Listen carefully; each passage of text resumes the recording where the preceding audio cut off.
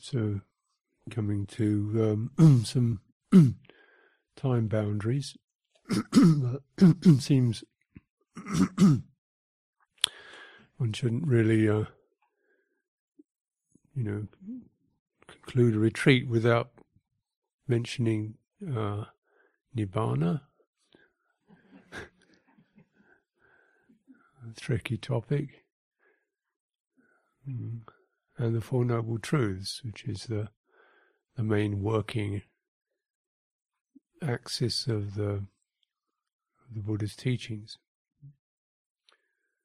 Nibbāna, the difficult to see, subtle, difficult to see, realized by the wise. The secure, the safe, the unshakable. The place you cannot go beyond, the end of aging, sorrow, decay and death.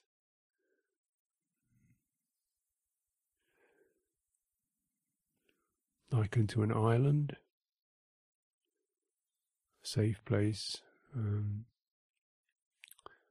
sublime, the peaceful, the deepest ease, the highest, most fulfilling kind of ease. So, a number of ways that Nibbāna is hinted at as both subtle, not easy to see, and yet available, attractive.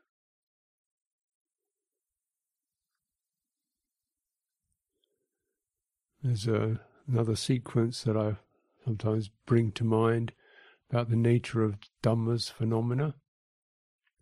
Not rooted in motivation. All Dhammas are rooted in some kind of interest or motivation, something that brightens up to, attracted, forms, something switches on.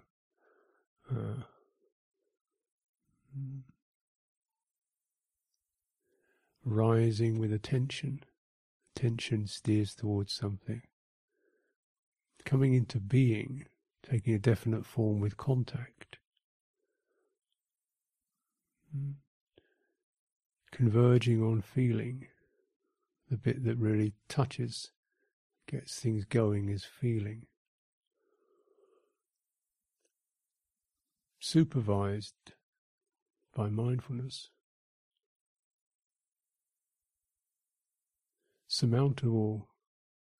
Led by concentration, by collectedness, surmountable, dominated by mindfulness, surmountable by wisdom, yielding deliverance, merging in the deathless, terminating in Nibbāna. It's all kind of sequence. Nothing stands alone.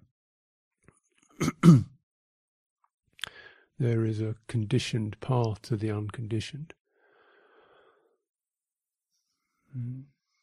And this incredible little piece I've just mentioned, the Buddha is saying all Dhammas.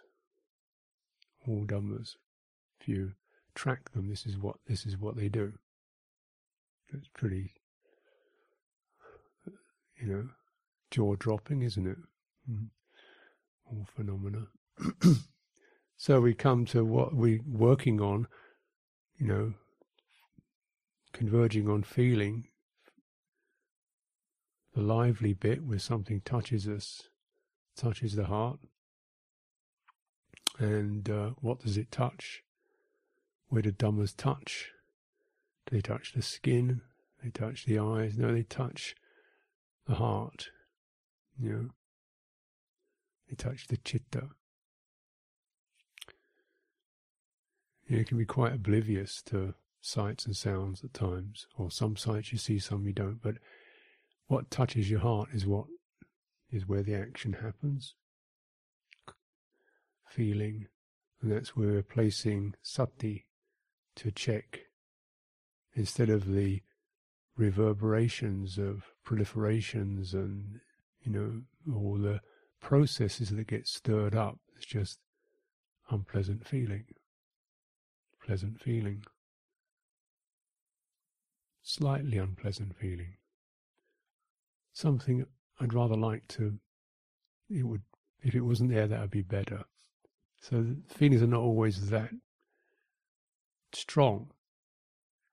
But if you don't know what you're feeling, just ask yourself, would you like this to continue or not? If you think, well, it'd be good if this was over, that's called unpleasant feeling.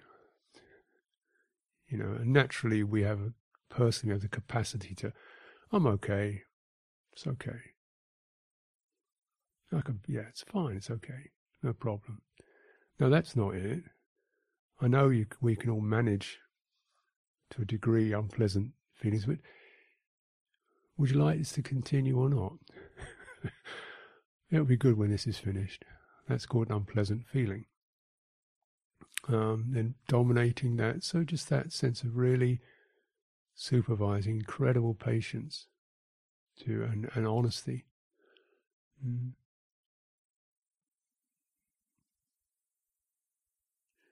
So this process of stilling sankharas, so the sankharas are the activations, the mental formations, the intentions, that the activities that arise dependent on being something touching us and a feeling being aroused. So stilling. Another phrase, this is sublime, this is peaceful. The stilling of sankharas, the relinquishment of the basis of attachment, destruction of craving, dispassion, Nibbāna. So there's a process there, and maybe the first thing we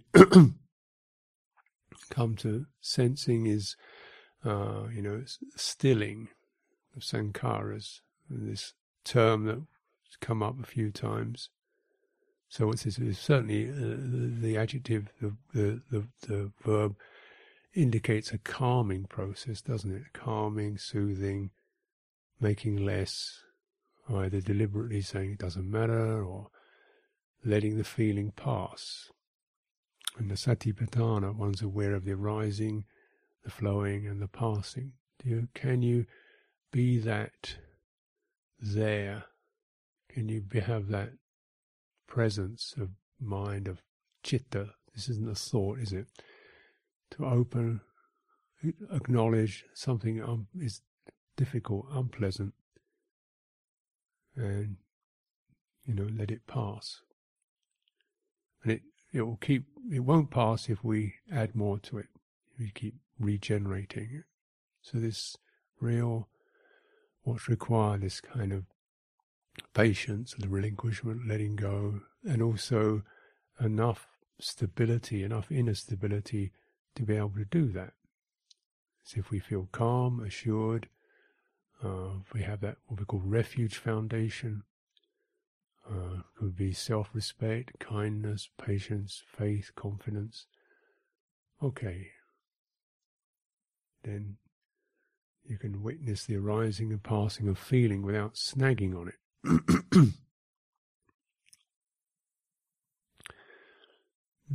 Now, that means that the sankhara, which would either be the ripple of, well, I don't think I can manage this, or oh, how is that, or what am I supposed to do with this, or whose fault is it, or something wrong with me, I shouldn't feel this way. All that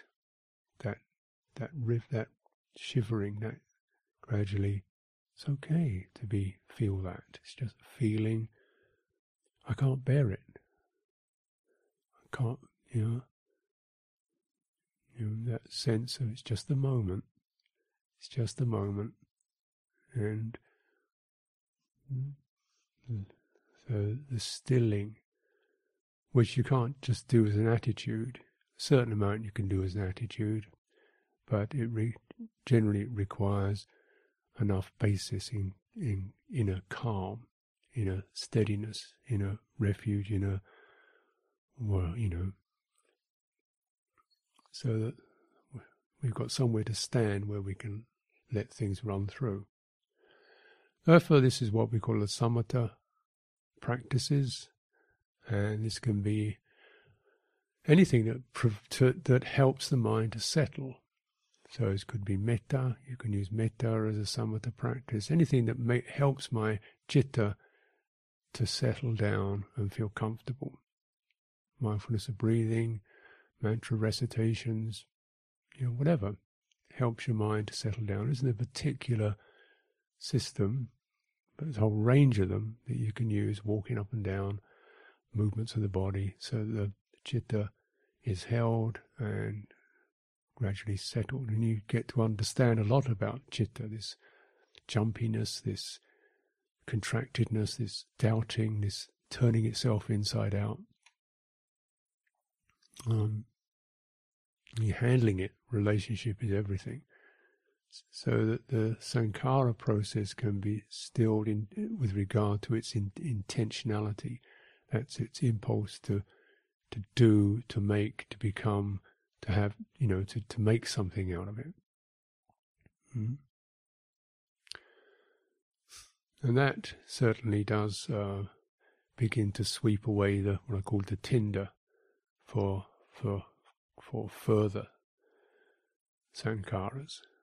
They don't keep flaring up if you're just able to, okay, get on that one, let's let that one steady pass through before you get into the cycle of reactivity. This is samatha, and it's, I think, a lot of practice is really that, and it's certainly something to make use of a retreat for, because it's such a rare thing, and a rare encouragement, and a rare support. Most of the world is about excitement, getting stirred up, getting annoyed, getting frightened, getting running, getting faster, and so forth. So this is definitely to be encouraged a lot, just so that your system can come out of its spasms and its shatteredness.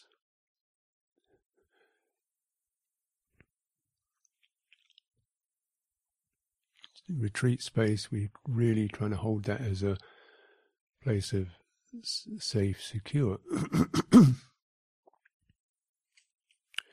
What can occur with that stilling is another form of sankhara can begin to relax. This is subtler, but another way in which sankharas manifest, mental sankharas, is through the quality of attention. So attention is that which forms a boundary. So, we can notice with our eyes, there's a certain zone which we're clear, and there's a kind of fuzzy zone around it. And with any of the sense bases are like that. Yeah, and that's held by what you're interested in, you focus on. Your focus crystallizes around where there's interest. This is where interest, motivation gives rise. Things rooted where your attention rests. That's where they spring up, where your attention rests. Chanda, motivation, desire, interest is aroused, because that's why you give it attention. So from there, things start manifesting, you see, and the process of engagement with phenomena begins there. Dhammas arise there. Dhammas are the experience of engagement with phenomena. Now with the mind has no natural exterior object. The mind doesn't see, hear, or touch anything. The citta, the subject matter for the citta is its own creations. It's likened to a spider that draws silk out of its body and creates a web. Citta is likened to a spider, and how the spider draws thread out of its body and weaves this web, and then it runs around on the web that it's woven. And it sits on the web, and every thing that touches that web, the spider feels it. Sitting on the web, the fly touches it, the spider feels the effect of that. That's what citta does in its unawakened state. It's constantly generating webs, so it's getting a lot, and it's shivering a lot because of the amount of things that touch it. The web is called attention.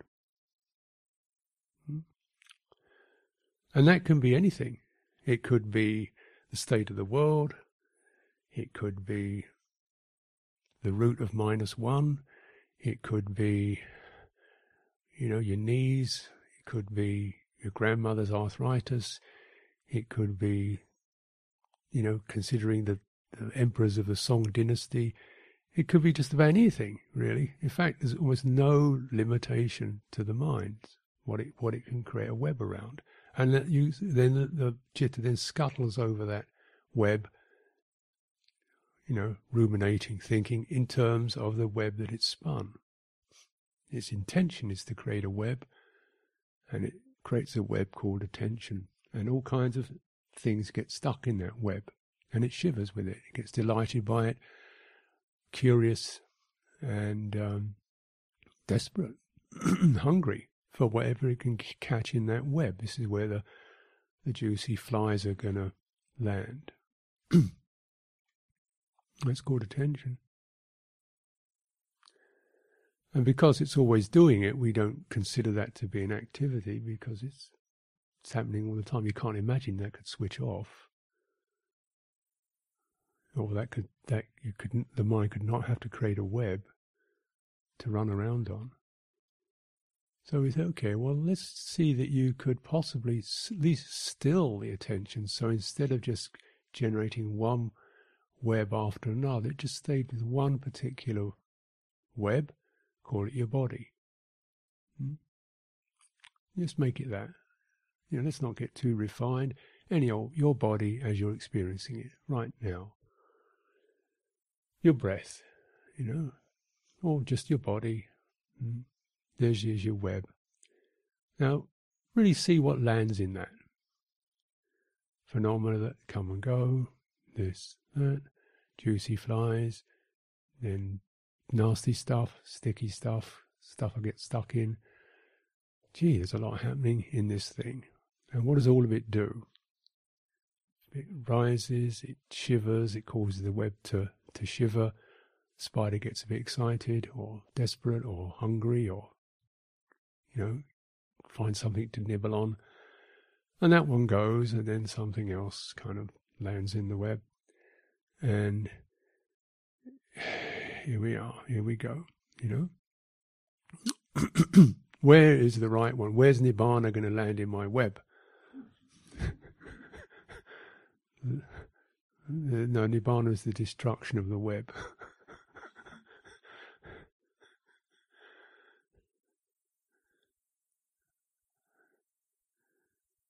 Does that mean kind of blanked out, coma, no attention? It means, you don't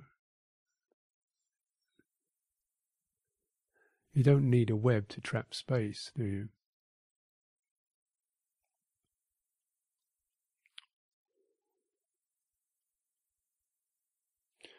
Stilling of attention, we begin with, why do we attend? We attend for certain particular reasons, reasons but instincts. One is something to be interested in, something to feed on, that give us understanding or happiness or something like that.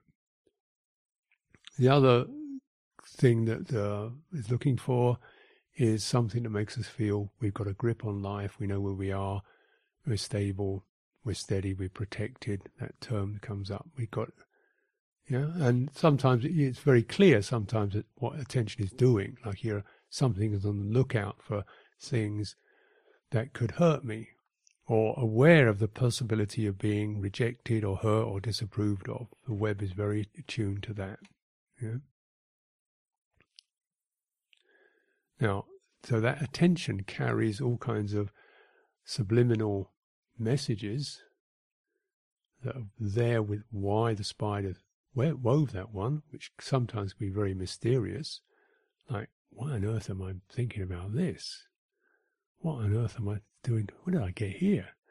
We don't understand the subliminal motivations, which are called the basis of attachment. Upadi is the phrase. It's not quite the same as upadana, but it's the underlying tendency which any kind of clinging is based upon. And the fundamental tendency is I am, which is I am here, I am this body, I am this being here, and therefore it needs protecting, caring for, so on. And at the same time, recognizing, well, it dies. No matter what you do, it breaks up. This thing here that I call myself, my body, ends, breaks up. It's subject. Nothing what you can do can really protect it. Mm-hmm.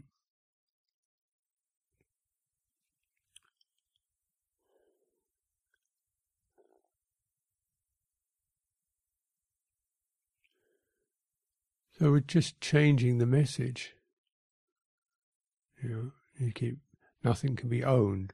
This incredible phrase, all that is mine, beloved and pleasing, will become otherwise. This is bitter, very bitter medicine. But you can imagine the kind of, the sort of very straight talking of the Buddha. This is just trying to make people feel depressed and unhappy. You say it's through really tuning into that something else happens. The spider stops spinning, because it begins to sense this is pointless. It's also, one begins to sense, as the sankharas begin to still, the citta knows itself. It's aware of awareness. You're aware of the awareness. You're aware of the awareness. Now, awareness and attention are different things. Attention is the boundary, the thing that creates the focus. Awareness is the ability to receive an impression, we could say, very simply speaking. What creates our objects of attention? What are the boundaries of it?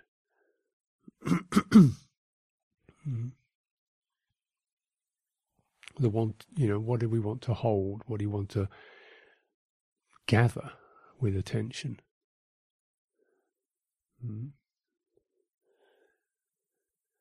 So the stilling doesn't mean it doesn't say the eradication of sankharas, but the stilling of them. Your intention then becomes much more just to know, just to be clear. And as you get calmer, you don't want stimulation. You definitely don't want excitement. You don't want to have things to think about. You don't want to have to. Games, entertainments, those things, you just don't want them. It's not because you hate them, just because they don't feed you anymore. So there's a progressive way in which, the gathering of your awareness, the collecting into it, begins to become satisfying, so these other things fall away. Similarly with attention, as you more gather in awareness, attention, what your mind perceives, is no longer so striking. The web doesn't shiver. It's just sights, sounds, people, noises, comings, goings. That's not too difficult. So you cultivate like that. But then there's further ones. Here's blame. Any shiver in that one? Here's being left out. Saying, I didn't get the same as everybody else got. Got left out. Here's one. Got any shiver? Any shiver there? Here's people not being the way I want them, not following my rule, not following the rules, not following this. How does that do? What does that do? A bit of shiver there. Shiver and shake. So And then you can aware of all that and just recognizing, oh, here goes the proliferation, and we begin to just trim it back to let's not feel guilty about it anymore, and come back to this is just me, this is just the experience of irritation, desperation, okay? Let's just hold that one, mindfulness of that. And till those the sankharas can be held steadily still, the feeling is felt and moves and changes, and then the thing quietens down. And some of these phenomena, these mental dhammas, can be very poignant. How many years have you been practicing now? Is it 10? Is it 15 years? And where's, I have failed. I've failed. That's a poignant one, isn't it, when you get to that sense, despair. You look in the Therigatas, which are the poems of the monks and nuns. The suttas are always kind of quite beautiful. As Buddha says something, these people go, within 3 paragraphs they're arahants, It's really great. Listen to one talk and boom, boom, boom, all the defilements drop away in it. Then you look at the Therigata, which is the stories of the monks. This one saying, in 25 years my mind has not had one single moment of peace. Not a finger snap. I just, well, there's one where I think this person was so despairing, they hooked up a rope on a tree. I've had enough. I'm going to kill myself. Can't stand it any longer. And just at that moment, as the rope touched their neck, suddenly, a realization occurred just in the nick of time. So these people got to the edge. When you're looking at despair, and the stories of the monks and the nuns, it's very gritty. The nun stories are really gritty. This crouchy old so-and-so of a husband, I finally got rid of him. I went to see the Buddha. And, there are people who certainly, they've got their feet very much in the mud of human existence. And this one, for 25 years, my mind has not settled for one finger snap. And as recognizing this, realizing this, noting this, sensing that, suddenly the deathless opened. It's just the mind. It's just the feeling. I mean, it's a big feeling. You see? You can look at it, the path, in several ways. It's kind of like a going up, getting calmer, quieter, better behavior, and so forth, progressive. But there's also another way, which is just stepping back, not ascending, not descending, but just stepping back. Just, this is the mind, this is a feeling, this is a sankhara. Much more than just an intellectual statement, but a statement of the heart. You've been with this so many times. It doesn't have to end. You don't have to find an answer to it. It's just this. In terms of, real practice, experience, most deeply experienced practitioners will say, you get you get pure to a certain degree, and some stuff it's just this. It's just this. And there's no self involved with it. The underlying basis of this is who I am, this is what I am, this kind of, as a fundamental thing, it's not there. This is just like vasana, they call them traces. There's still these recognizable identities doing their thing, but you're not. Your spider isn't running around it. It's stepped back. It's got off the web. And Ajahn Mahabua was renowned as a real tiger, forest master, renowned for his quite severity. He could be very firm, very stirring, very powerful teacher. Yeah, and certainly not reluctant to point things out to people where they were lacking. And so the chairman of the trust went to the chairman of the English Sangha Trust when he was looking for bhikkhus to come to Britain. He went to see both Ajahn Chah and Ajahn Mahabua, see who they got. And he stayed some time with Ajahn Mahabua, and Ajahn Mahabua was where he is. And then George said to him, "Why are you always so grumpy? Why are you always so rude to people?" And nobody ever said that to Ajahn Mahabua before. I mean, you just wouldn't dare to say that to this kind of tiger. And Ajahn Mahabua just looked at him and he just laughed. Because it was somebody finally, had the guts, if you like, to just present it to him. And he just said, "It's just the way I am." And he loved it, But it's just that's the way it manifests. That's why his aggregates manifest like that. So it doesn't mean they're not there. Now this gives us some possibility, because trying to wipe yourself out is like the spider running around the web trying to put all the silk back in its body, isn't it?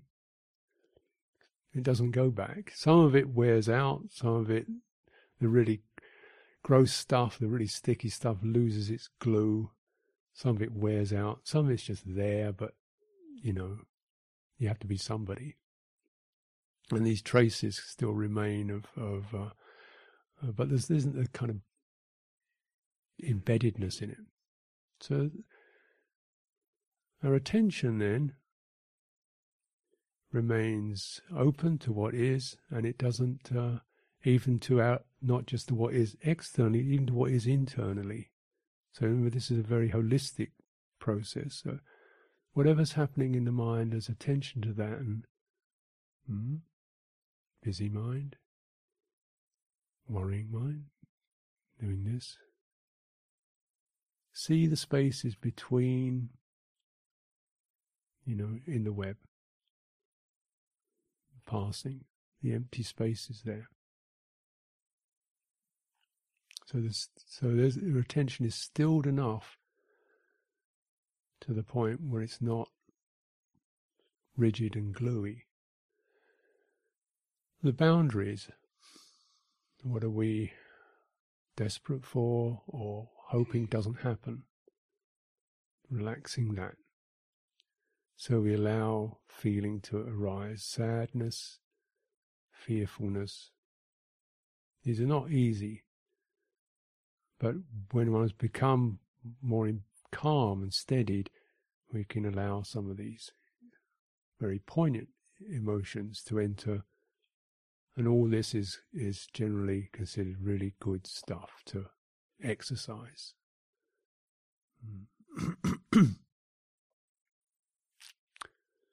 As you get more steady, being able to handle conflicting emotions without getting more knotted up about it. And passing through most of a web, after all, is space, isn't it?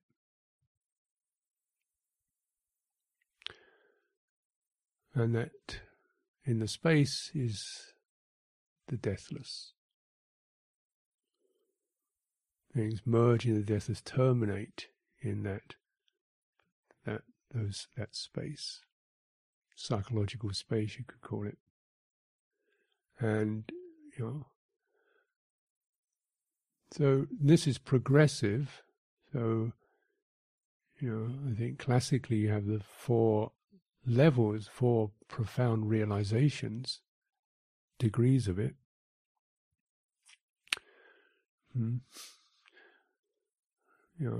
But even one can even take it as just being able to notice or allow an emotion to rise and pass, and as it passes, how is that when the echoes die down? What's that? So that we would say is a Nibbāna movement, a movement that unbinds the furthering of stuff. So that Nibbāna we can see as a verb, to unbind, to undo, to release. So we realize that potential we all have. We all have the potential to let things fade, to let things pass without holding on or tangling with it. Nibbāna is sometimes called a property or an element, just like earth, air, fire, water. It means therefore it's as much an element as your skin is. It's as much an element as your spittle or your vitalities, your earth, air, fire. It's of the same quality, but it's the one you don't discern. It's not synonymous with space because it's something that has a releasing quality to it. And I think if we didn't have that, we'd be completely mad. Fortunately, we do let a few things pass. All of us are a little bit Nibbāna'd already. I imagine if everything stayed with you forever and you just got fuller and fuller and fuller of every impression, every thought, every emotion just locked in there. Can you imagine what it'd be like just at the end of a day, let alone decades of it bursting? But can you notice that property, that faculty of the ability to soften, widen? And the cultivation, this can be then cultivated. It's not a kind of like at the end of the path, way in the distance, the bell rings and dong, curtains open and Buddhas cheer you over the welcome in, here we are. After, who knows how many decades or lifetimes grinding away. But something that can be progressively developed as one's ability to Nibbāna things. Put it like that. Yeah. And doing that incrementally, the stilling of those sankharas, and then, the relinquishment of this I am, I've got to be, I shouldn't be, I wish I was, when will I ever, I've never managed, I won't, I will, all that. And though I can verbalize it, this goes much deeper than verbalization, doesn't it? The relinquishment of that. Destruction of craving. That's a very fierce word, isn't it? Destruction. What is it that keeps sticking it all together? And here in the Four Noble Truths, you have the second truth is the truth of tanha, which is not quite the same as desire. Desire can be a motivated sense where we have initiative and motivation. We have motivation to practice. That's not tanha, that's called chanda. We're eager, we have motivated. That's a form of skillful desire. And we can direct it. We have some say over it. We can bring it up. Tanha is something that we don't have say over, it has say over us. It's a pathology, it's an instinctive quality, and the word literally means thirst. You can't say, let me be thirsty, or let me not be thirsty. It's as instinctive and gut level kind of feeling sense of I don't have enough. I need to take something in, or I don't, I'm not enough, I need to be something. This is colloquial, but it's karma tanha, I don't have enough. Bhava tanha, I am not enough. I need to be something. So this is where, at some level, human beings seek status, recognition, being something. And this is not criminal or sinful or defiled in a gross way. It could be think, surely this is what life is about, isn't it? To become something useful. And it's as basic as that. But then doesn't it mean that sometimes through that process you think, I really haven't done much at all, have I? I tried a few things, but... So when we want to be useful, when that underlying thing is not understood as finite, there's only so much you can do really understood, it brings along the shadow of failure. I haven't saved the world, I haven't I haven't. The failure comes along behind bhava tanha. And the bhava tanha keeps pushing to become something more,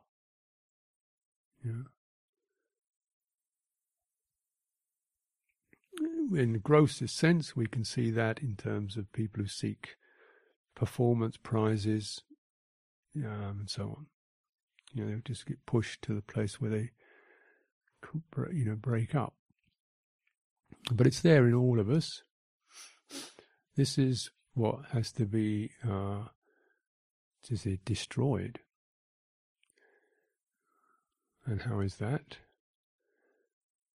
Just recognizing that the tanha, which assumes that what we are is some kind of grab system that can accumulate all that's mine, beloved and pleasing. That's why that's a rap on the knuckles.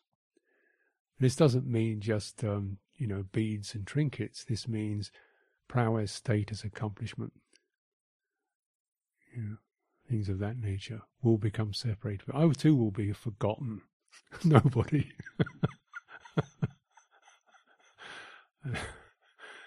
So that doesn't mean I don't do things, but there's a doing which has no particular need for acclaim or, that shadow effect of self. The Buddha certainly did a lot, and you could say he became a very influential person. But I don't think he allowed that perception to enter his mind. Of course, in many ways, Sangha was a constant failure. There's always people breaking up, quarrelling, people... Look in the book, the suttas, they all look good. You look in the Vinaya, books of the discipline, they're all a bunch of rascals. So, I'm sure they're both true. So you can look, oh my God, I told these people, and, there he is, storing honey again, eating in the evening, these pigs, what have I ever done, hankering after robes, cajoling lay people, wheeling and scheming. Why did I bother?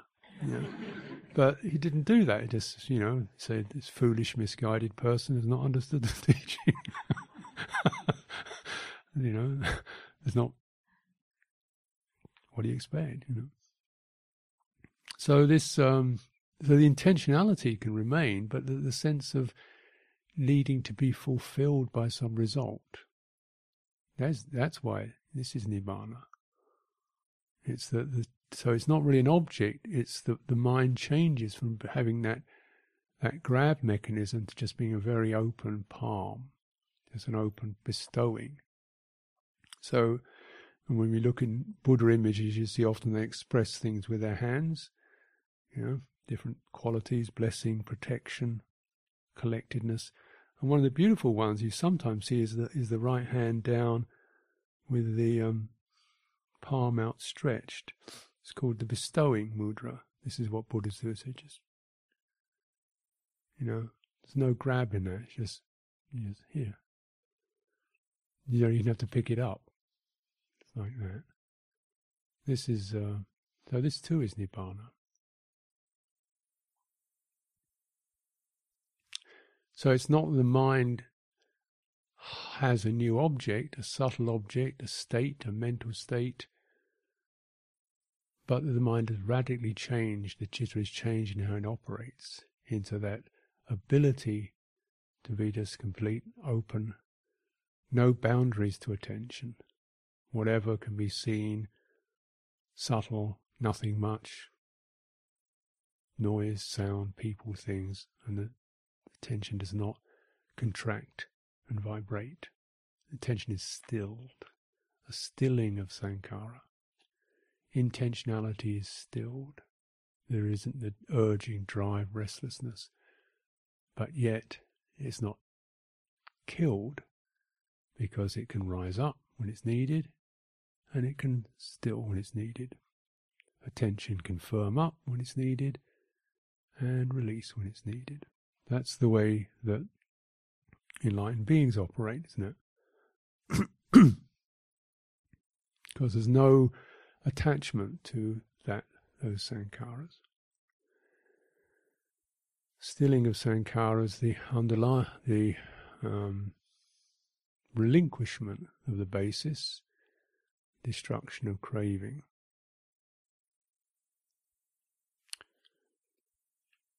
Now, the Four Noble Truths, then, we look at that second one, and this is Kama Tanna, Bhava Tanna, Vibhava Tanna. Vibhava Tanna is the craving to kind of contract altogether, is I don't have to feel anything, I don't want to be anything.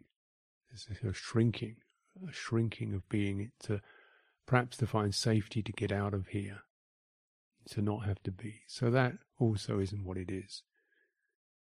So it's not the eradication of being of that, but it's that assumption, that fundamental instinct to clench, to contract, either get hold of or to get away from. Attention can be open, but peaceful.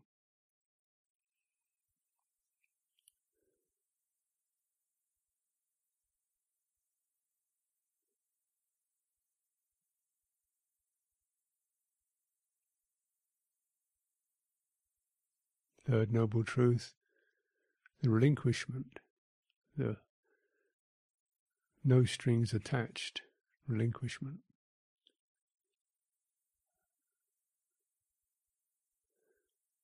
Fourth Noble Truth, the path that makes that possible, the exercises, the practices that we do.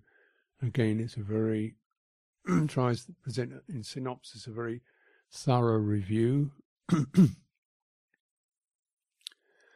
of a whole life. It's a way that leads this way, that aligns us this way, puts us into a correct alignment with the way to Nibbāna, the way to realize, the way to open. No, this must therefore be our ongoing practice.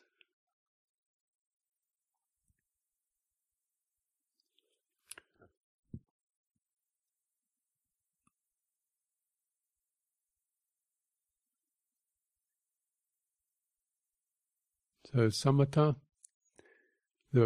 I think really a fundamental requirement to learn how to still, to learn how your attention can be less trembly, more quieter, more subtle. A beautiful experience, pliable, and you can firm it up and you can relax it using meditation systems that encourage that work it thoroughly, so don't imagine that calm just means sort of sit there and go numb. It does mean you work vitaka vichara. That's a working principle. It's not frantic, it's a steady how is this and subtle until things become quieter.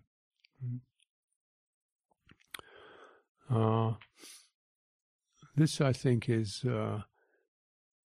enormous thing to be doing. You feel better, you gain faith in yourself, you realize you do have some say over how your life is, how you feel things. You have, a good amount of say to increase your well-being. And everybody needs that, because just to gain confidence, to have confidence that something works, that really makes us feel better. And then from there, insight becomes possible. I don't think insight is possible without that some calming, steadying process.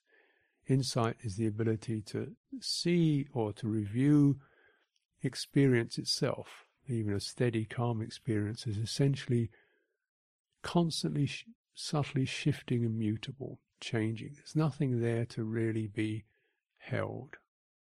And none of it is finally consequential. That is, you don't get better and better experiences, and better and better and better, and then, ta-da, there it is.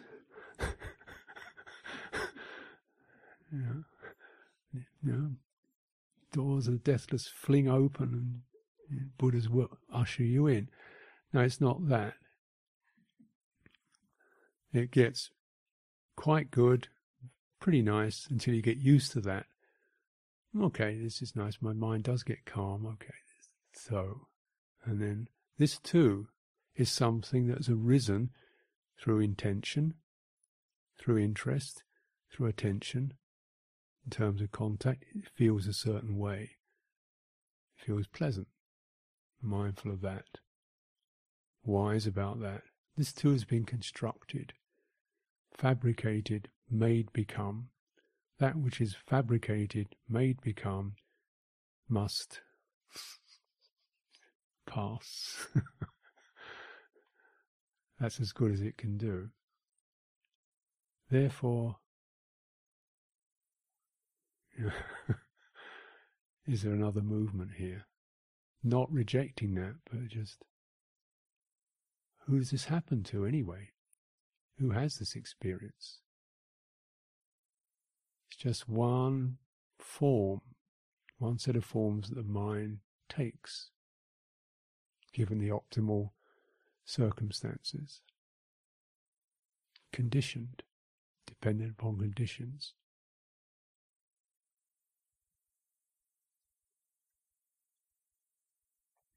And if the citta can really acknowledge that,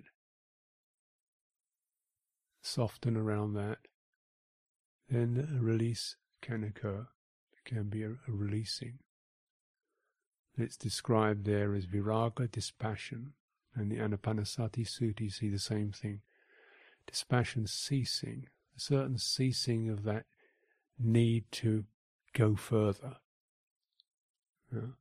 Relinquishment, patinitsaga, in this Anapanasati, just giving up the view. This I am, this belongs to me, this is for me, this is what I have become. And this is Nibbāna, the completed. Process of it seems to occur, according to the Buddha, in different ways, but the first way is just more the cognitive level. Certain, you don't believe in belief anymore. And you don't believe that this person somebody living behind your eyes, who is up there in the control box, with the wheels and levers and buttons and things. That chattering voice isn't really who you are at all.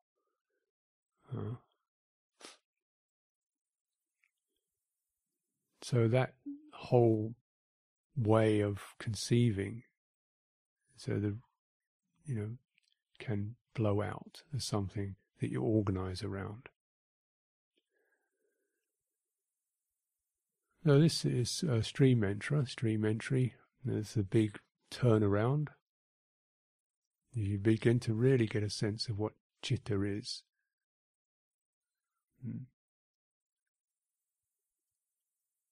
Yeah. Not this personal self. Something more mysterious, perhaps, more primary. Then you can have the direct experience that something has shifted profoundly and it doesn't go back. You can't get back to believing it anymore. This is an enormous blessing. It takes the weight off life.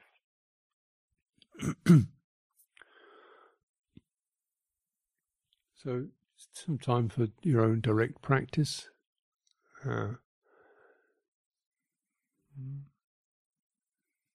Noticing if you, as you've cultivated along with what you're doing, and this is really like most of it, I would say is still going to be about just calming, steadying the places where we get reactive. If you're getting reactive, at least not getting guilty about it. Okay, I'm sorry about that. Let's just acknowledge that. Quiet and finished. New day, new moment. Start, that constantly the loving kindness and compassion to keep wiping the slate clean. And then what was the trigger? What was the triggering for that? Really get to know something. Be wise. And that certainly is going to extend for much longer than your retreat if you understand where the triggers are. Keep cultivating.